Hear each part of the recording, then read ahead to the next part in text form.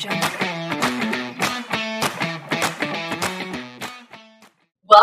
everybody, to What's in Store, the show where we discuss hot topics at the cross-section of retail and real estate.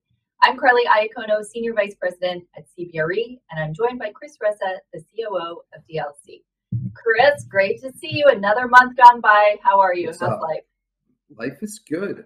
So today's episode, for everyone who's tuned in, thank you. It's great to have you again. We are doing something really fun for the first time, and we're taking a look back on our retail predictions we made almost exactly a year ago for 2022 to see which ones came true and which ones were maybe more of a miss. So we're going to go through our top 5 retail predictions for 2022 and give you an update on how they all turned out. All right, let's start with what was number 5. And our thought was, welcome home. Retailers are moving closer to population bases. Now, this was driven by the work from home movement and a change in how retailers are looking at their data when they pick new sites. So daytime population has kind of fallen out of favor, and now it's more household was the thought. So I'll give you one quick stat on work from home to update everyone, and then Chris, I'll let you jump in on this. So I just read that Castle Systems, which is a security company, published a report that said about 47.5% of workers were back in offices on a consistent basis. Now that's still low, obviously, less than half of where we were pre-pandemic, but it's a jump from 31% this time last year. So we are seeing more traction in the office, but we're still below half. So what's your thought on, are retailers looking at daytime population again, Chris, or are they going back to where consumers live? I think they're doing both. Over the last year, the retailers have been expanding. And when I say expanded, they've been signing leases to expand. A lot of the buzz in 2022 and 2021 of all the lease signings that occurred, you're not going to see some of those stores until late 22, 23, and some in 24. But I think suburban America has been on fire from a retail expansion perspective. If you take the adage in the major MSAs, the offices were closer to the urban core and people lived in the suburbs. You just look at occupancy at open air centers and it's just continued to rise. And that doesn't even include a lot of leases that have been signed and haven't opened yet. Retail, every business, I think it's not even just retail. Every business wants to be closer to the consumer. We signed DoorDash leases with their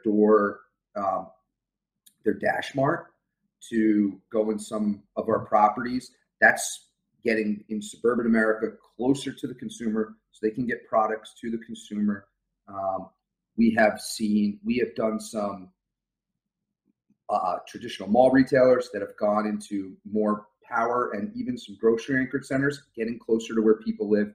So yeah, retailers, they're still doing deals in the, Soho has been on fire. There's some other urban cores and high streets that have been on fire, but retailers definitely want to get closer to the consumer. So this is a check in the correct column. Yes, to number 5 Yes. on the list. We were right. Last question on this. Do you think it's really more of a distribution fueled shift, or just that consumers like to shop in different ways, so they want these retailers closer to them? So is it? I think I think businesses always want to situate where people are, and if people weren't spending time or as much time at home, well, now they are. So there's potentially new market share in a market that they weren't grabbing before that they're potentially grabbing now. Okay, I like it. Do you expect this trend to continue through 23? I expect this to continue. I expect it to even go further out. We're seeing a lot of traction in what some people call secondary, tertiary markets. And I think technology could really make this interesting, whether that's self-driving cars. People live in the even further out than the exurbs and rural, and they only have, I only have to go to the office 2 days a week. Well, I can live 2 hours from the office. No big deal. I can make that commute 2 days a week. So, got it. All right. So we will continue talking about this. We're not done yet on retail getting closer to the consumer. Let's move on to number 4. Our prediction was that retailers will focus on new real estate formats. So we have a lot of examples of this, but why don't you kick it off, and then I'll chime in with some that I've seen as well. Yeah, I think the one of the big ones, for my world has been the mall to open air. We've done some deals with Buckle, who's a traditional enclosed mall retailer. We've done some deals with Bath and Body Works, who has done both, but really expanding the mall presence. We've had Kohl's in our centers where they've put in Sephora. We have, there's Target who's doing Ulta.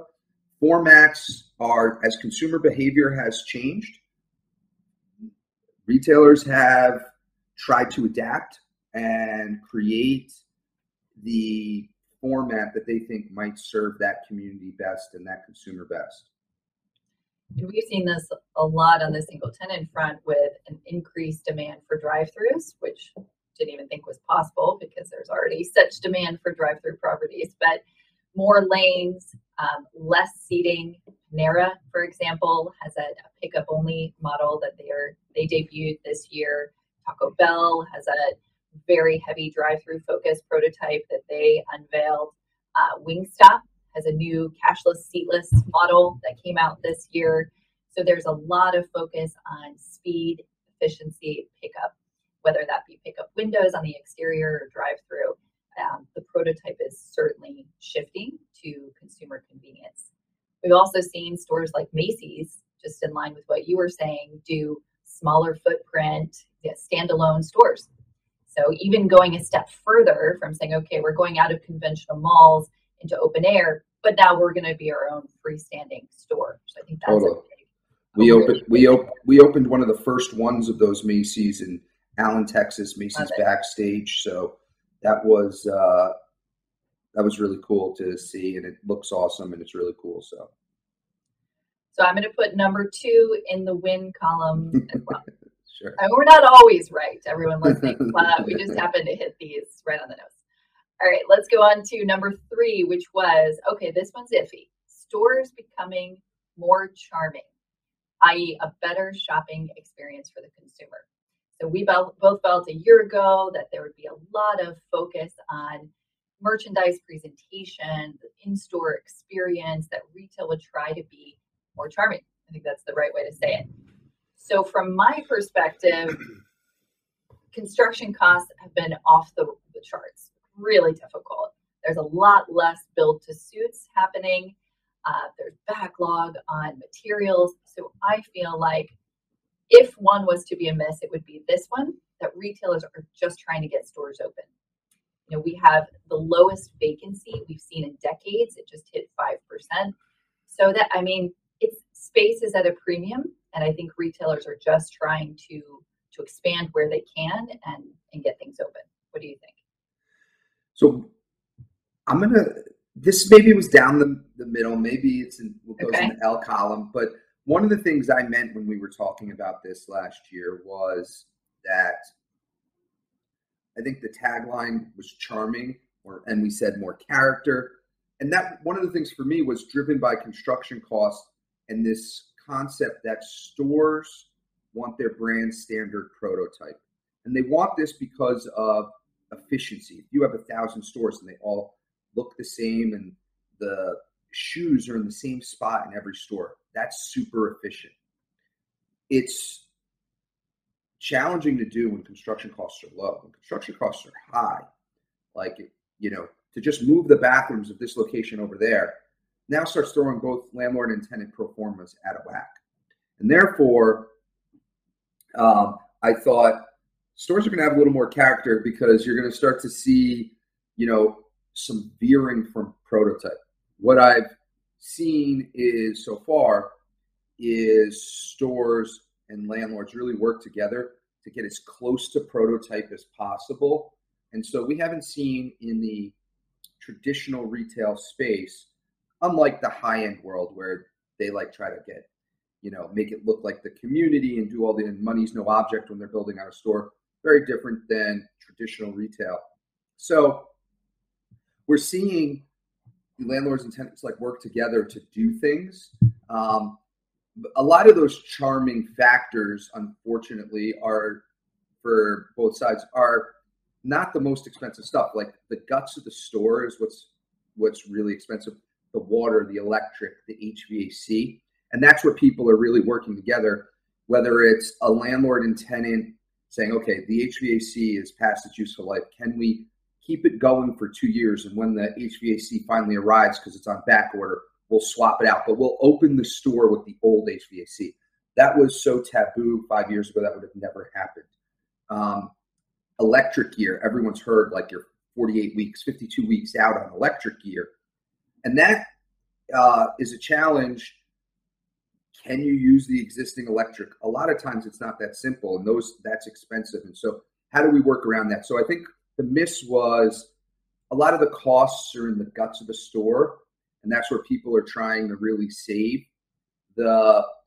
It's not necessarily all right, let's not tile, because the tile, we'll just keep the existing floor that's there. Let's not put new tile, because that's not really breaking the budget. It's really the guts of the store that are breaking the budget. I do think this trend of using as much existing is going to continue to happen.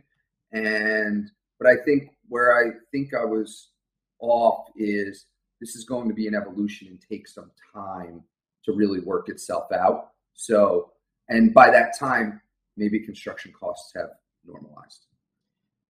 So there's two different things here, though. There's the fixed cost of opening the store, right? The utilities, the construction costs. But what you're alluding to is almost aesthetics, right? Charming, a different feel to the store. So do you think that has happened in the last year, or just I think money's been on basics? I think the answer is stores. I thought they might have to do that, and because they're not going to change what it looks like, so it's going to have character per se, but they are changing what it looks like to the prototype, because that's not really where the costs are. I thought that was going to happen to save money, but that's not the real cost challenges and supply chain challenges. The real issue is in the guts and the infrastructure of the building. And I know we had talked about assortment of goods being different regionally to appeal to different consumers. I haven't seen as much focus on that. And I think it's maybe, again, just retailers trying to get back to basics, because it's been challenging to get stores open for all the reasons you just mentioned. So have you seen the product mixes shifting? And some could call that charming as well, if it's a more regionally focused store. If they were pre-pandemic, then yes. If you go to a sporting goods store in the Northeast, you'll probably see more Yankee, Jets, and Giants. If you go to a sporting goods store in the South, you'll see, more Alabama Crimson Tide and, Atlanta Falcons stuff. So if they were beforehand, really resonating with the community, then they are today. Some are trying. I think it's the supply chain and inventory control has made that a challenge. I think that's a built-in, as people are upgrading supply chain and they're getting better and better at inventory control, that is something you'll see more in the future. All right, so this one we're putting as a maybe. More time. Can't actually admit we were off. No, I'm just kidding. Just it's coming, just maybe not yet. Yes. All right, let's go to our number 2 prediction, was that we would see a tremendous number of new store and business concepts.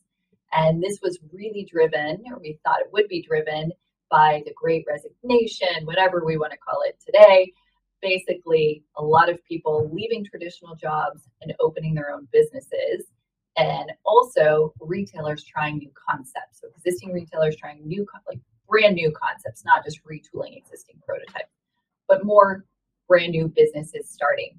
So according to the SBA, I think this is a great stat, there were 5.4 million new small businesses created in 2021, Wow. which was almost a 23% increase from pre-pandemic 2020.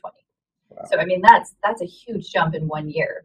And the data coming in for 2022 shows that we're off of 21 pace of increase, but still well above pre-pandemic numbers for new small business creation. So have you seen this in your centers? Are you seeing new small businesses vying for space, or how is that playing out in there's a ton of new concepts. We're constantly like evaluating, like, what is this? This is a new concept. Whether it's, we did a virtual reality deal in Houston. It's a company called Zero Latency. I just went to a store, and I posted about this on LinkedIn yesterday. Went to a store on Saturday in Randolph, New Jersey, called Pinspiration.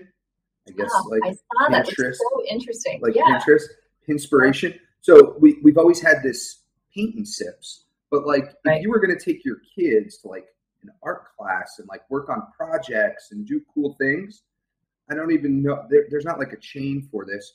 So this is like this turns out this is a franchise. They only have a few open right now. I spent some time talking to the owner because I was fascinated. They hosted a birthday party. They're going to run art classes for kids after school. It was a crazy concept. They had this thing called a splatter room. So you put your child, they had all the kids in this room. They put them in like hazmat suits, and they had the I don't know what it is, the canvas up on the wall. And then they go and they splatter and they're throwing paint, and paint's flying everywhere. It was really cool. And I'm definitely not a craft person, but some of the projects I was looking at that people had completed in the store and the things they sold. So anyway, thought it was a cool concept. We're seeing concepts all the time. People are being innovative. People are on the couch for 2020, brainstorming ideas, thinking about what to do. And that has come to fruition. And entrepreneurs are out opening stores. As a landlord, how do you feel about these new concepts? Are you excited because they bring new traffic to your centers, or are you a little bit cautious because they're untested? I think as a landlord, you're probably more concerned on the larger deals. On the small shop deals, you love this. They're not a large percentage of the income of the overall center. So if it doesn't work, it's not as big of an impact. But we are seeing Urban Edge did a couple deals with Wren Kitchens, this whole kitchen remodel store that is a big box store that was really cool. There's this new grocery restaurant depot type concept out of the West Coast. So I think, and that's called Chef Store, if you've seen it. So it's like, there's all these new concepts that are coming, and some of them, what I would say, probably were incubated pre-pandemic, but are now starting to really take flight. So there's a bunch. And I did think some of the mature retailers would create new concepts and expand them, and haven't seen as much of that. You saw Macy's with Macy's Backstage and their home concept, and TJX is rolling out HomeSense more, which was, they had pre-pandemic. Dick's Sporting Goods has House of Sports. They've got Public Lands. They've got cool new concepts. But I did think we would see more, but I think they were trying to gain as much market share in their core, what they were good at. And I think they did that. And so that's what, they focused on, I think. Yeah. Right. How much impact do you think TI or tenant improvement allowances or contributions from the tenant, wherever it ends up falling, is a factor in these new concepts? I mean, would you as a landlord say, we're not going to put that much money into that, but if the tenant wants to build it out, okay, the tenant's saying, we're new, we don't have that money. So do you think deals get stalled because of the TI build out? So two different questions. One, I think every landlord's like evaluating and has their own credit profile that they're willing to spend on any type of deal. Some landlords, it's like a certain payback. Some landlords, it's a return on cost. So everyone's got, and then they look at, the financial statement of the entity that's signing the lease and make a decision whether that's worth the risk. I don't think that's changed. That's still the case. The cost to install a tenant is the number one negotiated item right now by a mile in new store openings. Landlord work, tenant allowance, whatever you want to call it, commissions, the cost to install the tenant is the number one thing that gets negotiated in a lease. And then the scope of that. Who's doing what? Who's paying for what can we both eliminate out of this? That's the most negotiated thing in the lease. Yep, agreed. That's what I'm saying as well. All right, let's move on to our number one prediction, which based on what we do for a living and how plugged in we are to this industry is probably no surprise to anyone. But we predicted quite boldly that more online stores were going to close than physical bricks and mortar stores. And I am pleased to report we are absolutely correct in this. So I'm going to give you a quick stat. No, we're right. No, there's no wait. Let me give you a quick stat on store openings, and then you can dive into how you look at store closings. Okay, so retailers in the U.S. have announced 4,432 store openings this year, compared with just 1,954 store closings, according to CoreSite research. So we are over double store openings versus store closings so far. So, I mean, in a challenging economic time, challenging from a pandemic perspective, I mean, everything that's been thrown at physical retail in the last few years, I think that says it all, that we are still in an environment, despite construction costs and TI, all the challenges we just said, where more stores are opening than closing, which of course is leading to our historic low vacancy levels. For sure. Jump in. So on the online side, more online stores close. So a couple of things. I think one is this number is a little elusive. Online. There's a couple of companies who put out some research on this, but I do think it is elusive. So it's hard to pinpoint exactly. But what I would say is, if you just took a barometer and a Shopify, Shopify businesses are a large percentage of the businesses online. There's more than 20% are on Shopify for e-commerce nationally. Their success rate is quite low. It's sub 10% success rate, and they're talking, onboarding, 7 figures worth of new businesses. So if you just did that and said, okay, you're talking 6 figures of online stores closing. Now, are these different? Are these like 2 college kids in a room opened up a Shopify t-shirt store? They ran it for a month. They couldn't make it work and they shut it down. Sure, maybe. Lower barrier to entry for sure. More failure. So, but I think that's the point, which is that it is not that simple to win online, and the omni-channel matters, and that you're seeing this huge resurgence in physical stores, both from mature retailers, new retailers, and digitally native retailers. And to me, that's the point, which is we need both. And for all the retail apocalypse that went on for years, I think you're going to continue to see this high failure rate given low barrier to entry and how hard it is to actually scale a business online. And I think the important takeaway too is, even if you take out all of those, 2 college kids running a t-shirt shop type of examples and small Shopify businesses, we're still seeing the national brands, the established brands, the direct-to-consumer brands that were successful online say, wait a minute, we're not that profitable online. We need bricks and mortar. And I can't think of really a single example of a very strong online-only retailer that is not either already gone into bricks and mortar or in the process of trying to come up with the right prototype. Yeah, that says it all. For sure. For sure. All right. Well, this has been fun. Loved going back through our 12-month predictions. Glad we could update them, and nice to see the stats come in.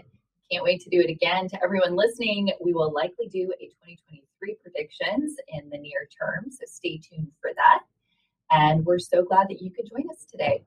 Thanks so much, Chris. Great to see you. You too, Carly. Thank you.